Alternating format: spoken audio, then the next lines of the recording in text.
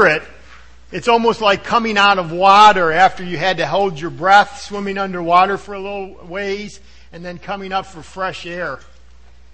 I think as you look at the fruit of the Spirit, it will be both convicting and yet very refreshing to know this is what God wants to do in your life if you're a believer in Him. You know, a study was done by an agricultural school in Iowa some years ago. And this is what they found. And they were studying this. How much does it take to produce 100 bushel of corn? How much of different elements does it take to produce 100 bushel of corn on 1 acre of land? And this is what they found out. It takes 4 million pounds of water just to produce 100 bushel of corn. It takes 3.5 tons of oxygen. I didn't know you could measure oxygen like that, apparently. It's in the illustration. 5,200 pounds of carbon, 160 pounds of nitrogen, 125 pounds of potassium, 75 pounds of sulfur, and it goes on and on and on. It takes a lot of different elements, all coordinated properly to produce 100 bushel of corn. In addition to these ingredients are required rain, sunshine at the right times, and although many hours of the farmer's labor are also needed, it was estimated that only 5% of the produce of a farm can be attributed to the efforts of the man. I like that. All this hard work and it's only like 5% of the process. Everything else is God. Everything else is how God set up this world to actually produce the 100 bushel of corn. See, it's like Corinthians says, God causes the growth. As you look at Galatians chapter 5, verse 22, I want you to remember this. God causes the growth. Let's read that, verse 22. It says, the fruit of the Spirit, again, the third person of the Trinity, God, the fruit of the Spirit is love, joy, peace, long-suffering, kindness, goodness, faithfulness, gentleness, self-control. Against such there is no law. The reason he brings up law is, remember, Galatians is talking about the things that they thought that could be accomplished through the law. And he's saying, listen, you can't get these fruit by the law. God causes the growth. We really have to get this through our minds, that God causes the growth. God causes the fruit. Now again, we were looking in a contrast fashion in verse 19 to the works of the flesh. What does the flesh want to produce? And again, it's almost like peering into hell. All the sin and sensuality and sexual sins and selfish sins. Idolatry and hatred and contentions and ambitions and dissensions and all the garbage. That's what the sin force wants to produce. But, verse 22, the fruit of the Spirit is, by the way, notice it's the fruit, not the gift. By the way, it is given by the Spirit, but we're not talking about the spiritual gifts here. You know, the spiritual gifts like you find in 1 Corinthians 12. The gift of teaching, the gift of exhortation, the gift of mercy, the gift of helps. If you're a believer in Jesus Christ, at the moment of your salvation, you were given a gift. And that gift, like in Corinthians 12, is supposed to be used to serve one another. But that's not what we're talking about when we're saying fruit. The gifts are used for one another's. But this is something that the Spirit does in your own individual life. This is the fruit of the Spirit. Notice also that it's in the singular, whereas in verse 19 it was the works, plural, of the flesh, individual sins. By the way, no individual would probably do all those sins found in verses 19 to 21 all at once, but they're individual sins, things that even Christians can fall into, that we struggle against because the sin force wants to produce those in our life. But again, here it's the singular, the fruit of the Spirit. One fruit. It's like a composite fruit. A loving, joyful, peaceful, patient, continue on person. That's what he wants to produce. Again, as one man said, the Spirit's fruit is always produced completely in every believer. no matter how faintly evidenced its various manifestations may be. He's talking about one fruit. In fact, I've got a fruit here. I'll use an apple. That is, if you're walking in the Spirit, according to verse 16, if you're led by the Spirit, according to verse 18, is produced in your life at that very moment. Now, if you're not walking in the Spirit, if you're not filled by His Spirit, if you're not letting the Word of Christ dwell in you richly, then at that moment, the Spirit's fruit is not being produced. That's why you can fall into the works of the flesh. But if you're walking in the Spirit, those manifestations, those representations of that one fruit will be produced. But they'll be produced in different variations. Like, that's why I like this apple, because you see, well, if you were up here closer, you could see there's dark shades of red, light shades of red, there's some yellow, a little bit of green, a little bit of brown. And some are deep, rich, some are light, more superficial. The point is when I am walking with the Spirit, in the Spirit, when I'm being led, when I'm being filled and controlled, then there's a certain amount of love, but not perfect, not complete. Only Christ is the complete manifestation. But there's a certain richness of love in my life, a certain richness of joy and peace. And the maturing process is to get those richer. All right, to get them more deep in your life. And by the way, some characteristics will be like this. You don't work from love to then joy, then get that totally done, and then peace. For some of you, you have great peace, but you find that gentleness is not that pronounced in your life. For some of you, it's love, but maybe it's not even a true biblical love. Maybe it's more of an emotional, but it's being developed in your life. But man, when you come to self-control, you just don't seem to have any. Well, you do, but it's a real light shade. You get my drift? See, in other words, God wants to bring these characteristics out in your life in a deeper, richer, more pronounced way. That's the maturing process. So again, just like if you think of one piece of fruit, especially something that has multi-color, think of your life like that. And then think of these characteristics and say, okay, so what has been developed in my life? Some of these I can really see, really deep. I can really see that God has produced joy in my life. I've gone through some hard times. He has proven Himself to be true and there and trustworthy. And I've learned to trust Him, and therefore that joy and peace is there. But sometimes I am just not kind when it comes to my own family. Well, He wants to draw out and make richer those other characteristics of gentleness and kindness and self-control. Really, today what we're going to look at is 3 of the 9 characteristics, and we'll just break them apart. Next week is Israel Cohen, and then the following is Resurrection Sunday, so we may not be back here for 3 weeks. By the way, let me say about Israel, I never really said, he reminds me over the phone, I've never met the man, but he reminds me over the phone like Lenny Oberfeld. Excitable, passionate. I think he must be in his 70s because I think he's walked with the Lord around 50 years. I just hope that you sign up. I mean, I really believe that is going to be a great blessing. I think of it in one sense as like, because he's walked with the Lord so many years, I'm sure you're going to be able to see a lot of the characteristics of the fruit in his life. Just how he approaches God, his passion, his desire to want to serve Him. So, again, please try to be at all 4 services. Sign up for the Passover, Christ in the Passover. Great thing about Christ in the Passover is every nuance of the Passover points directly to our Messiah, to Jesus Christ. Again, to be able to witness to, especially a Jewish person, that's very, very important to know. Anyways, a fruit, singular. When others think of you, do they think of the fruit of the Holy Spirit? When your spouse or your parent or your sister or brother or your teacher or boss, your children, do they think of the characteristics found here? Do they think of you as loving and joyful, peaceful, long-suffering, kind? Goodness. Goodness has to do with being constructive, even how you approach people. How about faithfulness, gentleness, self-control? By the way, we're always tested. My wife reminded me this week that I was being tested.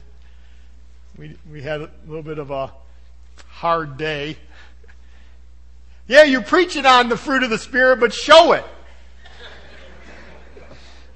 Or something like that. By the way, these are attitude fruits. Less action, more attitude. Now, from attitude comes action, but really he's talking about heart motivation here. And again, the Holy Spirit produces this fruit. The fruit of, underline, of the Spirit. Remember last week, John 15, we looked at the vine. I am the true vine. You're the branches. My Father, He's the gardener. Remember that? What's the point of John 15? You have to abide, the word abide in me. And that was like used 5 or 6 times. The idea is you have to be connected with me through salvation. In other words, you put your faith and trust in the Lord Jesus Christ for salvation.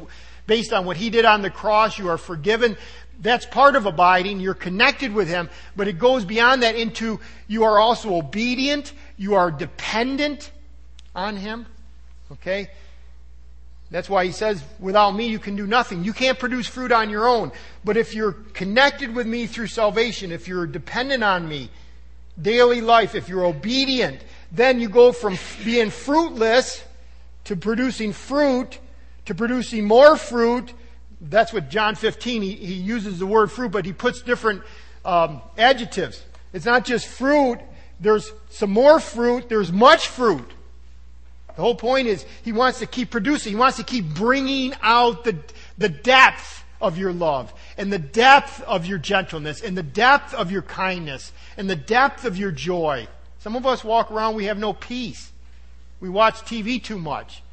Too convinced of what the news says. By the way, the world is fracturing and coming apart. Do we believe that? But it doesn't mean that you can't have peace. By the way, the Lord reminds me of that often, especially this week. John, your peace is not determined by what Fox News says. Your peace is not even determined by what the weather is. Your peace is determined by my relationship with you. And maybe we miss out on that because we're not walking in the Spirit, because we're not filled and controlled. That's what the word filled means by the Spirit. Colossians 3:16, we talk a lot about the Spirit, but a synonymous text, and I keep bringing it up, I hope you get this, is Colossians 3:16 says, let the word of Christ richly dwell within you. And the idea of richly means treasured. He's talking about the Bible. Let the Bible be treasured by the Christian. Let it be prized. Why? Because if it richly dwells, if it's at home, if the Word of God is in you, then it can produce its fruit. See, the Spirit of God uses the Word of God. So when I say that you're controlled by the Spirit, what I'm saying is that you're controlled by the Word of God. That the Word of God is richly at home with you. Have you ever had somebody, this happens maybe during the summer, somebody that you haven't seen for a while, maybe a relative, maybe a nephew, maybe an uncle. Hey, I'm coming through home in New York. I'd like to stay with you for a couple days. Yeah, that's great. That's what you say on the phone. After you get off the phone, oh, honey, who's coming? I can't believe they're going to be staying here for 3 days. How are we going to survive this?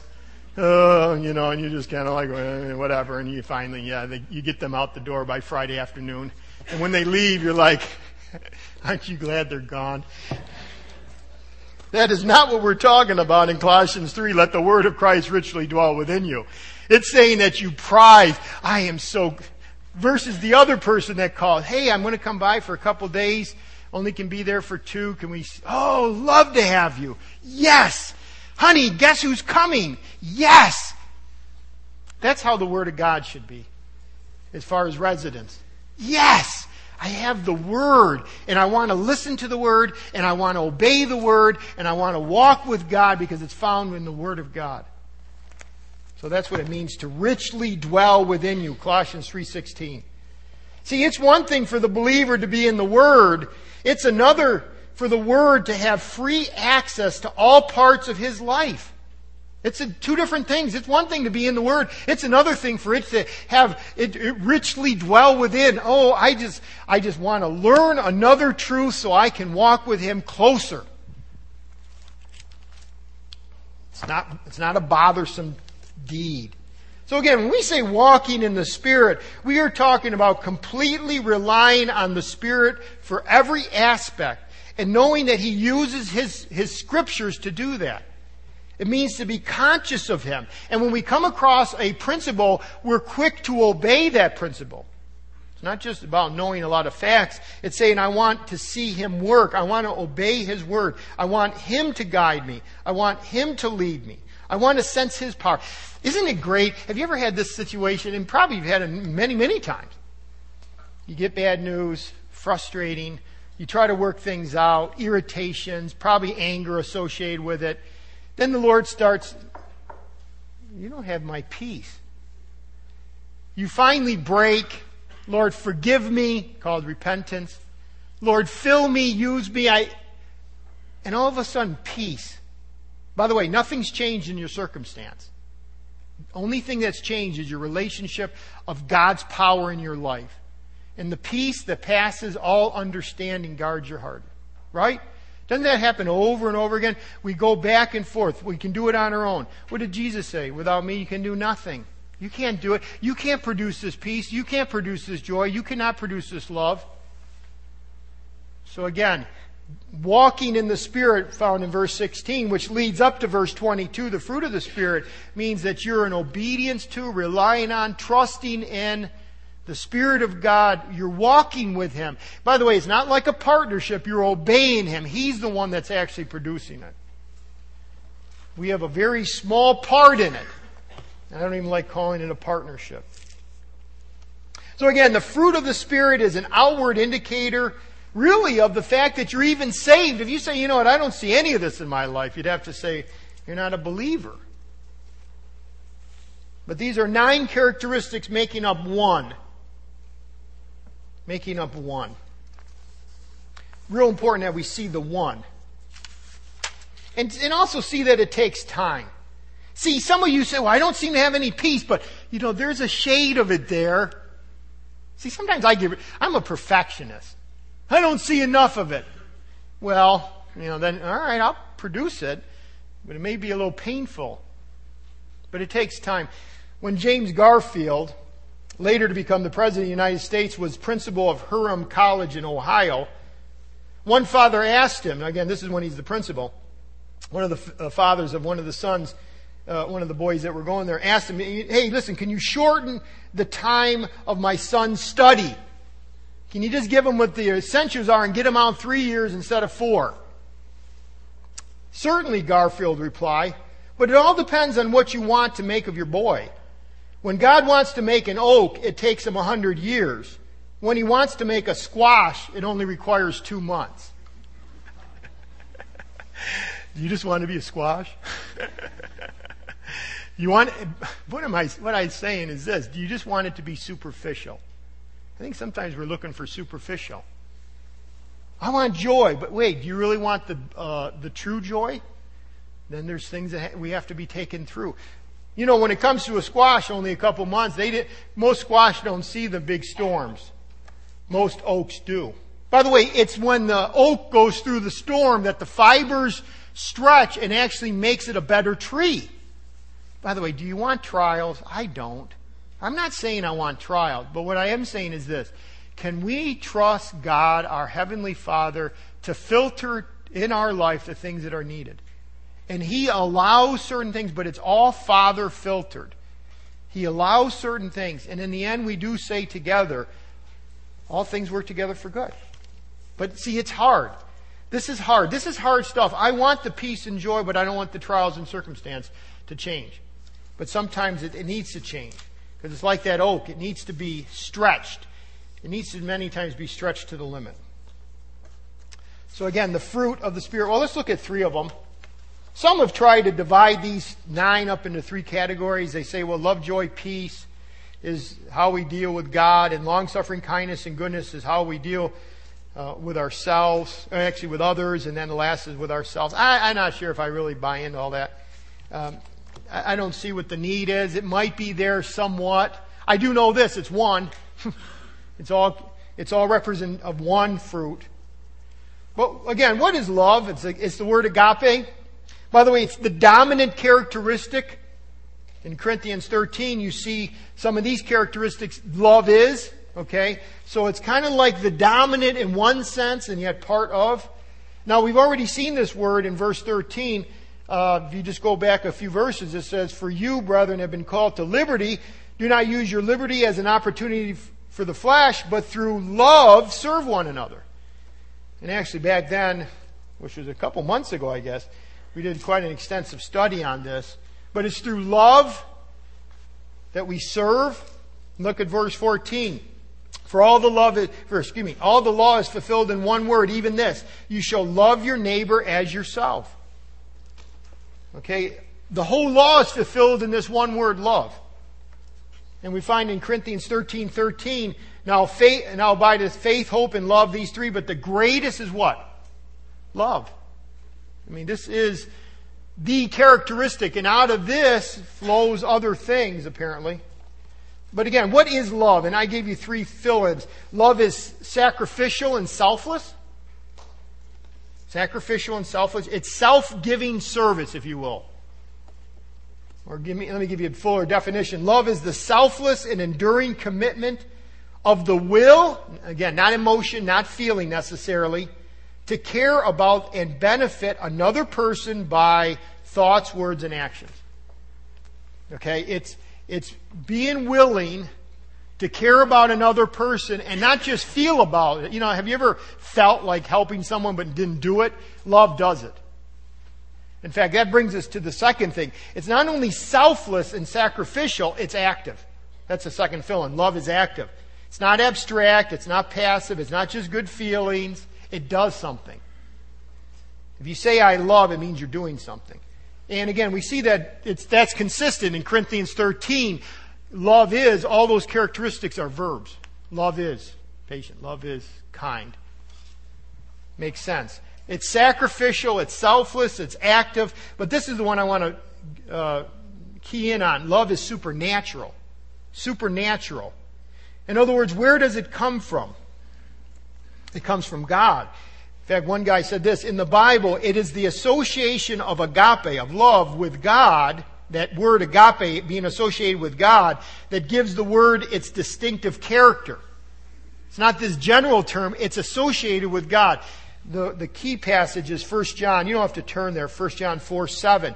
Beloved, in other words, Christian, let us love one another, for love is of God. There's that word "of" again. It's of God. You didn't produce it of your own. You weren't just like a loving person. No, love is of God. And everyone who is born of God and knows God, and everyone who loves is born of God and knows God. If you love, it's because you've been born of Him and know Him. See, some of us before we were saved would be considered a loving person, but that's not God's type of love, because God's love is supernatural. It's sacrificial, it's selfless, it's active, but it's supernatural. If you know an unsaved person, and they're really a nice person, maybe a very loving person, that's not even the type of love we're talking about. Because this is produced by God. I'm not saying what they have is bad. All I'm saying is this is a higher level. This is where we might get into a fix, because we may say, well, man, before I was saved, I was a loving person. I didn't have much joy or peace, but I was loving. God says, you know what? That's a lower love. I need to bring it up. And sometimes it's that nice, loving person before salvation that doesn't depend on God. Do you see why? Because, well, I kind of meet that standard. No. This is the characteristic of God. For God is love. It's the thing that characterizes Him. He is a loving God. That's what He manifests. He loves. I have a hard time grappling with that. I can understand God is just. I can understand He is holy. I can understand even mercy.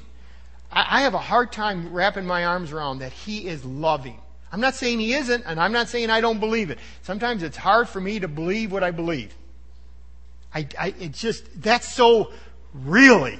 I know that it's true, but it's an area that I've had to grow in, that God is actually love. Everything He does is out of a loving heart. That's hard. That's hard for me to grapple with. Well, let's look at this divine love. I think I gave you some verses. First of all, it's unmerited. Divine love is unmerited. Romans 5:8, God demonstrated His own love towards us in that while we were yet sinners, Christ died for us. He demonstrated his love that while we were yet sinners, while we were haters of him, he demonstrated his love towards us, and he sent Christ to die for us. Not only that, Ephesians says, but God, who is rich in mercy because of, now catch this, of his great love with which he loved us. Great. I guess I've read that verse many times, but it never stuck out like his love is great. It's unbelievable. It's big.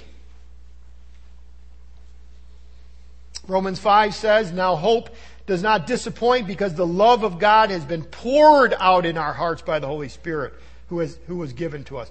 This love is poured into our hearts. See, he doesn't only have great love, but he pours it into our heart. Which means it's transforming. It transforms us. At nature, actually, we're selfish. In fact, a lot of times when people say they're good people, many times it's very manipulative type love.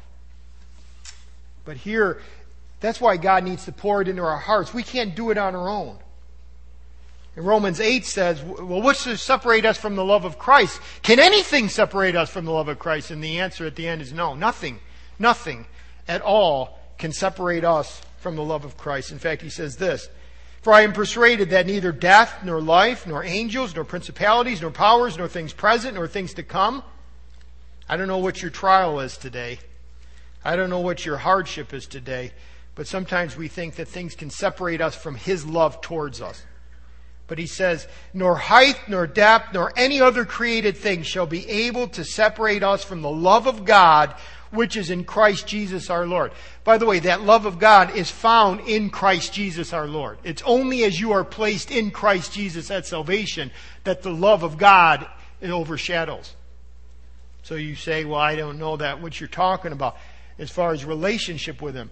If you haven't recognized that you're a sinner and that your sin condemns you and separates you and the wrath of God is on you, and if you haven't ran to the cross, as it were, and believed on what Christ has done on the cross and dying for sinners, and if you haven't put your faith and trust in him, then you're not in the body. And you can't say the love of God will overwhelm me. But again, if you're a Christian, if you've put your faith and trust in him, you've been brought into the family, you're in Christ, and the love of God will make it so nothing can separate you from the love of God. I mean, just that alone. I don't know. Sometimes, we walk around, so many stresses, so many pressures. Wait a second, nothing can separate me from the love of God. That's the good news. Okay, we're dismissed. Enough to think about. Really, that is enough to think about. I'm kidding about dismissed, but that is enough to think about. Isn't it? Isn't that really enough to think about? That nothing can separate. If you're in Christ, if you are a believer in Jesus Christ, I don't care what your pressure and stress and hurt and anxiety and trial and circumstance is, nothing can separate you from God. Again, Christ died for us, and now we are his love is poured into us, and we are told to love God, to love each other. That's the mark of the believer. And to even love our neighbor. In fact, Matthew said this, that you shall love. This is what Jesus told the people he was teaching. You've heard it was said, you shall love your neighbor and hate your enemy, because that was their idea. See, you love your neighbor, but anybody that's an enemy, you hate him. Try to kill him, destroy him. But I say to you, love your enemies, bless those who curse you, do good to those who hate you, pray for those who spitefully use and persecute you.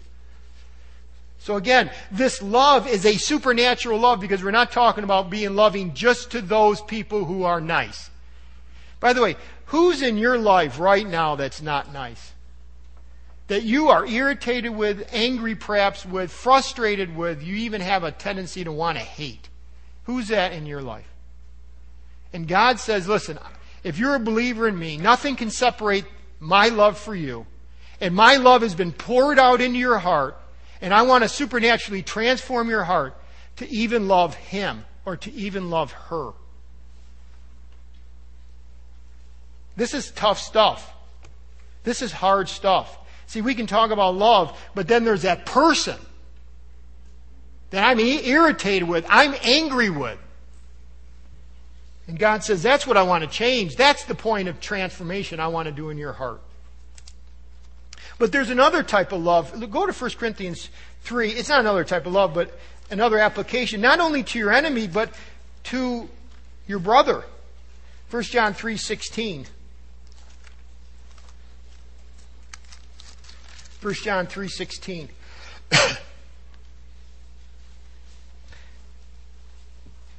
We'll go to verse 18. By this we know love. Now this is how we know love. This is how we can identify it. Because he, Christ, laid down his life for us. And we also ought to lay down our lives for the brethren. Whoever has this world's goods and sees his brother in need and shuts up his heart from him, how does the love of God abide in him? Now this is a real practical one. You say you love. You say you're part of the family. You see a brother in need, and yet you withhold. How does the love of God abide in him? My little children, let us not love in word or in tongue. You know, I really love. I just love you so much. But in deed and in truth. Or as one guy said, a person who thinks his love is great enough to sacrifice his life for his fellow believers, but who fails to help them when they have less extreme needs, is simply fooling himself. I see a person, especially a Christian, in a struggle, in a financial struggle. And I say, be of good cheer. And I move them on. And by the way, it might not just be a financial. A Christian in a struggle. The money is the least of these things. But there's other things. But you see a person in need, whether it's financial or otherwise. And we only are willing to say a good word, but not actually help meet the need. How does the love of God dwell in us? How does the love? Again, we need to not be... Sometimes we're tempted only to do the words. I would ask you two major questions. First of all, is there an enemy in your life, someone frustrating you, and you are not showing love to? Ask God to supernaturally change your heart. He's poured love into your heart that you would show to that person. The other is, as far as believers, is there a time when you know that you should be doing something, but you're doing nothing? It's only a word. He says, listen, I want it to be a deed. It might actually be writing a check. It might be sending a note. It might be calling the person. It might be visiting the person. What is it? Because again, money is just the least. But from there, all kinds of things should happen as far as our actions towards other believers. What's interesting is over the years, how many people sacrificed for others. Love. In extreme ways. Think of some of these. Carey in India. Carey had to actually leave his family for a good amount of his life. Some of you would agree, disagree. The point is he loved them. That's why he went. Judson in Burma. Hudson Taylor in China. Brainerd among the Indians. Patton among the terrible cannibals of the New Hebrides. Can you imagine being around cannibals? In fact, I remember, I think the one story was he had to literally sit on his wife's grave so the cannibals wouldn't dig her up. I mean, the point is he had love to go. George Mueller among the orphans of England. Christian love not only has sought to save men's souls, but also to build hospitals, asylums, leper colonies, orphanages, home for the aged. This guy goes on, he says, love sent William Booth to the drunks and derelicts of London slums. Love led William Wilberforce to strike the blow that freed the slaves in Britain's vast domains. Love sent Lord Shaftesbury to the factories and mines and then to the House of Lords to demand an end to child abuse and harsh labor laws. When all else fails, love never fails. Christianity is Christ. Christ is God and God is love. Christianity is love in action. The fruit of the Spirit is love. In other words, we should be driven to do more than just pray, though we should pray. We need to be active. What is God calling you to do? By the way, the great thing is this. What God calls you to do will be different from me. Don't condemn me for not being passionate about what God has called you to do. Do you see that? In other words, Wilberforce didn't say, well, you should all be concerned about the slaves. Well, you should be, but I'm going to be the one that deals with this part of it. But you Mueller, you deal with the orphans type of thing. We all do our own thing. But we all do it out of love. Well, let's go to the second one. How about joy? What's your joy level? It's the word kara. Again, a divine fruit. It's similar to happiness, like the secular world will say happiness on like the surface, but this is the difference. Joy is not dependent upon circumstance. That's the point. It's used numerous times, like 70 times in the Scripture. So it's over and over again.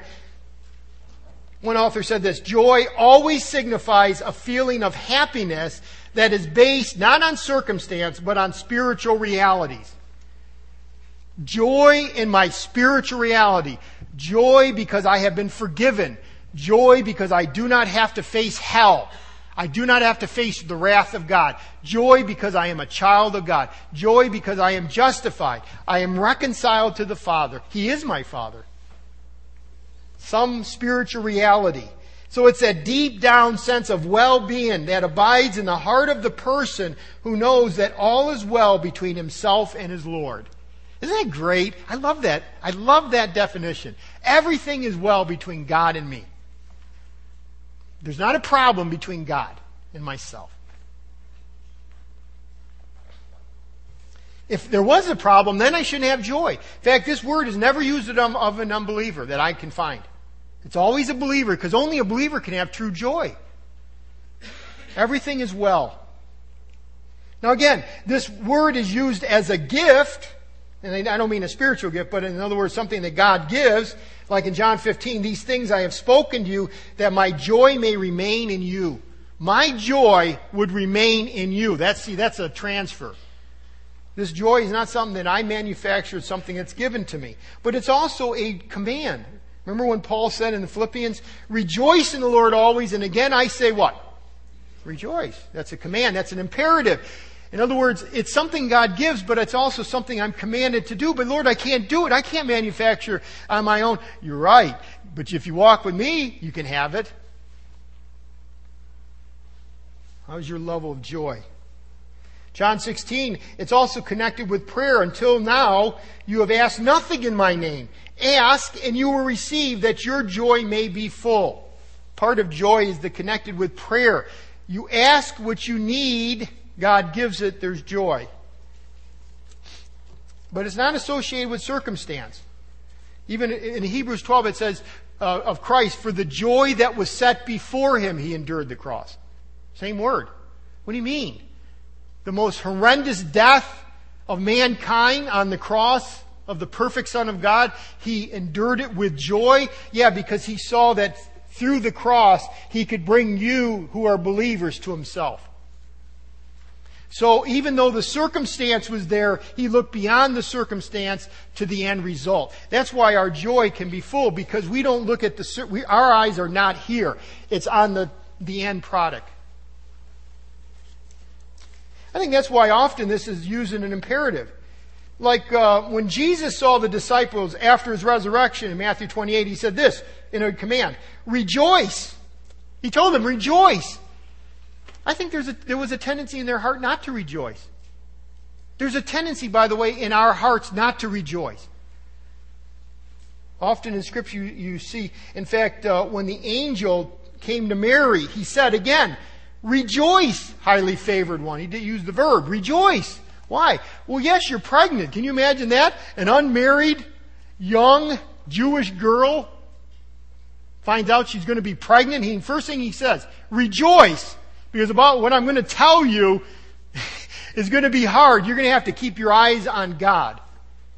Rejoice. Paul in Corinthians 13 said, finally, brethren, farewell. It's the same word. Rejoice. Be complete. Be comforted. Be of one mind. Live in peace. That's what he ends. But he tells them, listen, rejoice. I think that's how God would want us to. Rejoice. Did you come here joyful? You need to leave joyful. What do you mean? Are you a believer? Yes. Rejoice. Well, you don't understand the pressures. It's in Christ. Focus on the spiritual realities. Get your eyes off of the present. You've got to get beyond the present. I know that is very difficult. John, I can't produce it. That's right. It's the fruit of the Spirit. It's part of the fruit. By the way, we can have counterfeit joy. I want you to hear this. You can have counterfeit joy. Just like you can have counterfeit love. What is counterfeit love? Limited love. I didn't even say that, I don't think. But that's what counterfeit love is. It's when it's limited. It's when it's limited. There's other forms of counterfeit. Time doesn't allow us. But here, there's counterfeit joy too. It depends on what you base your joy on, or your supposed joy. Do you base it on the moment, the circumstance, the physical comforts that you are? Do you base it on your health or wealth? I'm saying this seriously. Do you base it on the weather? I think I found myself talking about the weather too much. What does that matter compared to spiritual realities? Do you get my point? Sometimes I base my joy on the circumstances, the political scene. Whether they pass a budget or not shouldn't change my joy. Sometimes it's very superficial. Our joy is based on a relationship with God. So then it doesn't have to do with good times or visible results. It's not affected by whether or not you made the sale or you didn't, or your relationship with your people, or, By the way, when you make a sale or everything's going great in your family, those are times of rejoicing. But the joy we're talking about it's directly related to our relationship with Jesus Christ and God the Father. James Boyce said this type of joy is particularly full when what was lost spiritually is found. In other words, the way you get this joy is by having a fuller and fuller understanding of all the spiritual realities you have in Christ. That's how you bring out the fullness, the richness of this particular characteristic. If you go to Luke 15, there's illustration of 3 things that were lost. Luke 15. Luke 15.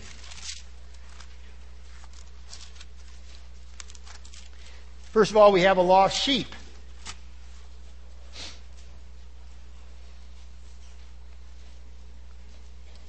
In verse 4, what man of you, having 100 sheep, if he loses one of them, does not leave the 99 in the wilderness and go after the one which is lost and try to find it? Look at verse 5. And when he has found it, he lays it on his shoulders, rejoicing. That's the word, rejoicing. And when he comes home, he calls his friends together, his neighbors, saying to them, rejoice with me, for I found my sheep which was lost. I say to you that likewise, now this is the teaching here, not about the sheep. I say to you that likewise there will be more joy in heaven over one sinner who repents than over 99 just persons who need no repentance. He's talking about the self-righteous. The one is the true believer. But he says, listen, when a true believer repents, that's when there's joy in heaven. How about the lost coin, verse 8 through 10? Or what woman having 10 silver coins, if she loses one, doesn't light a lamp, sweep the house, search carefully until she finds it? Okay, well, bottom line, she finds it, and look at this, verse 9. Rejoice with me, for I have found the piece which I lost. Likewise, here's the lesson. I say to you, there is joy in the presence of the angels of God over one sinner who repents. The fact that you are a believer, or a sinner who repents, that's what brings joy. And then it comes to the most famous of the parables, the prodigal. And you know the story. He leaves, and then he comes home. Where is it? Verse 32, I believe. Yeah, verse 32. It was right that we should make merry and be glad. That's the word rejoice. That's the same word.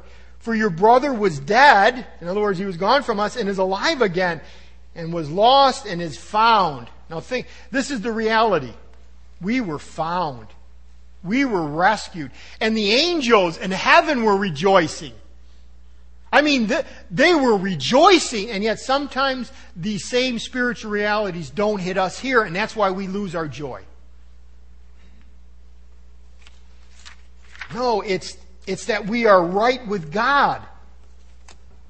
In other words, what primarily brings you joy? Is it something outward, or is it the inward relationship you have with the Father? That's the source of joy. And the question I had is just like with love. Do my kids see that joy in my life? Well, based on some of the things my wife said this week, I guess not at all times. See, you need a good wife to speak truth to you. Sometimes she kind of doesn't play the Holy Spirit, but the Spirit uses her.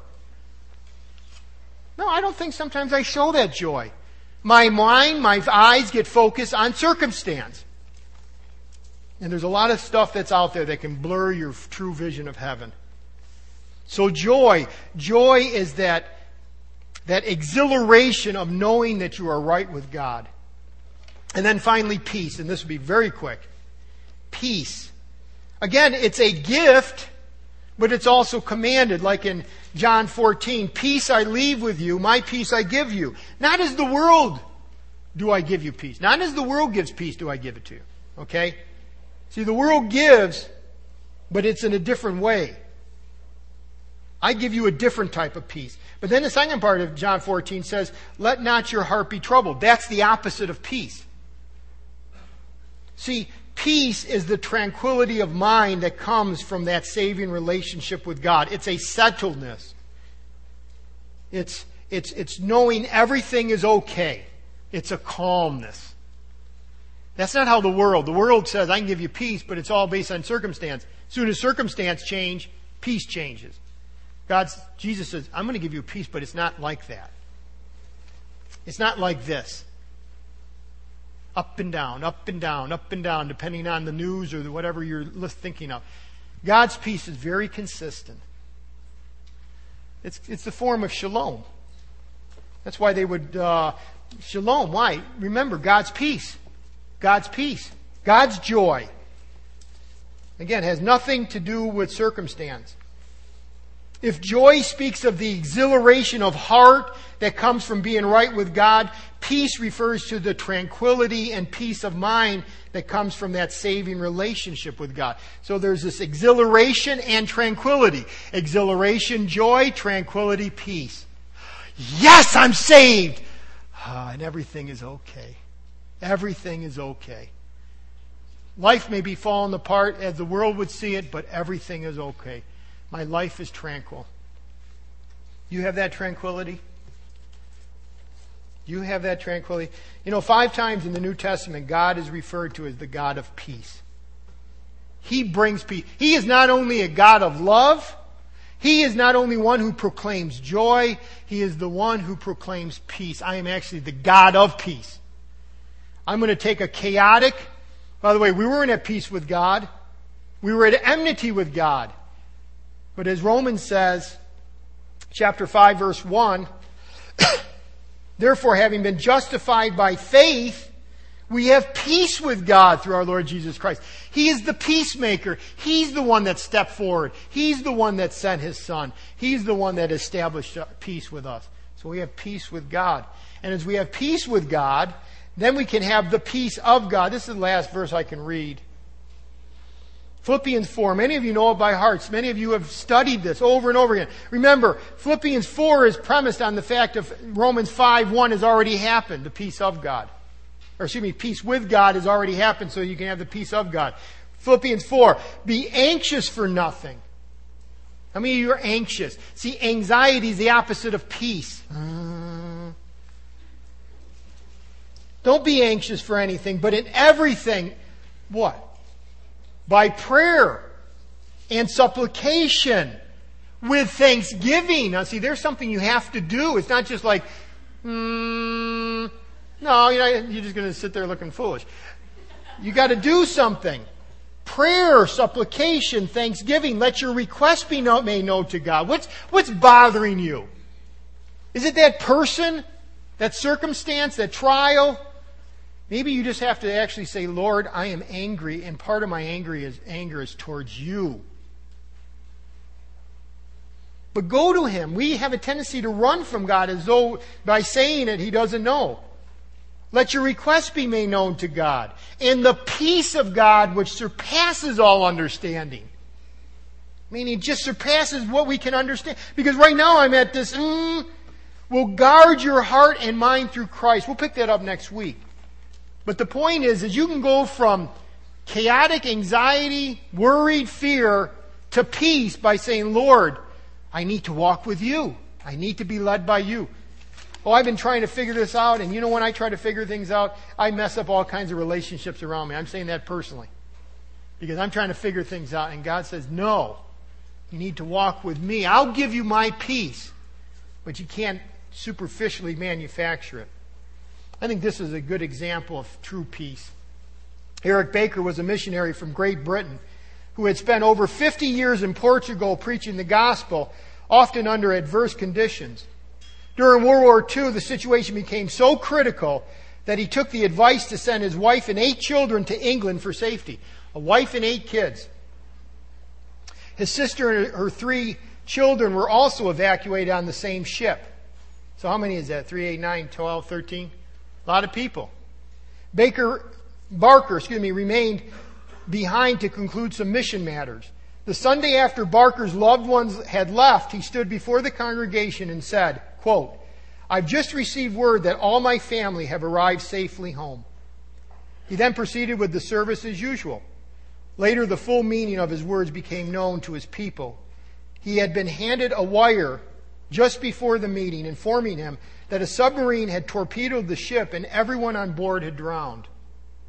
Barker knew that all on board were believers, and the knowledge that his own family was enjoying the bliss of heaven enabled him to live above his circumstance in spite of his overwhelming grief. Let me say again what he told that congregation before knowing the full story. "I've just received word that all my family have arrived safely home." Yeah, they had arrived safely home.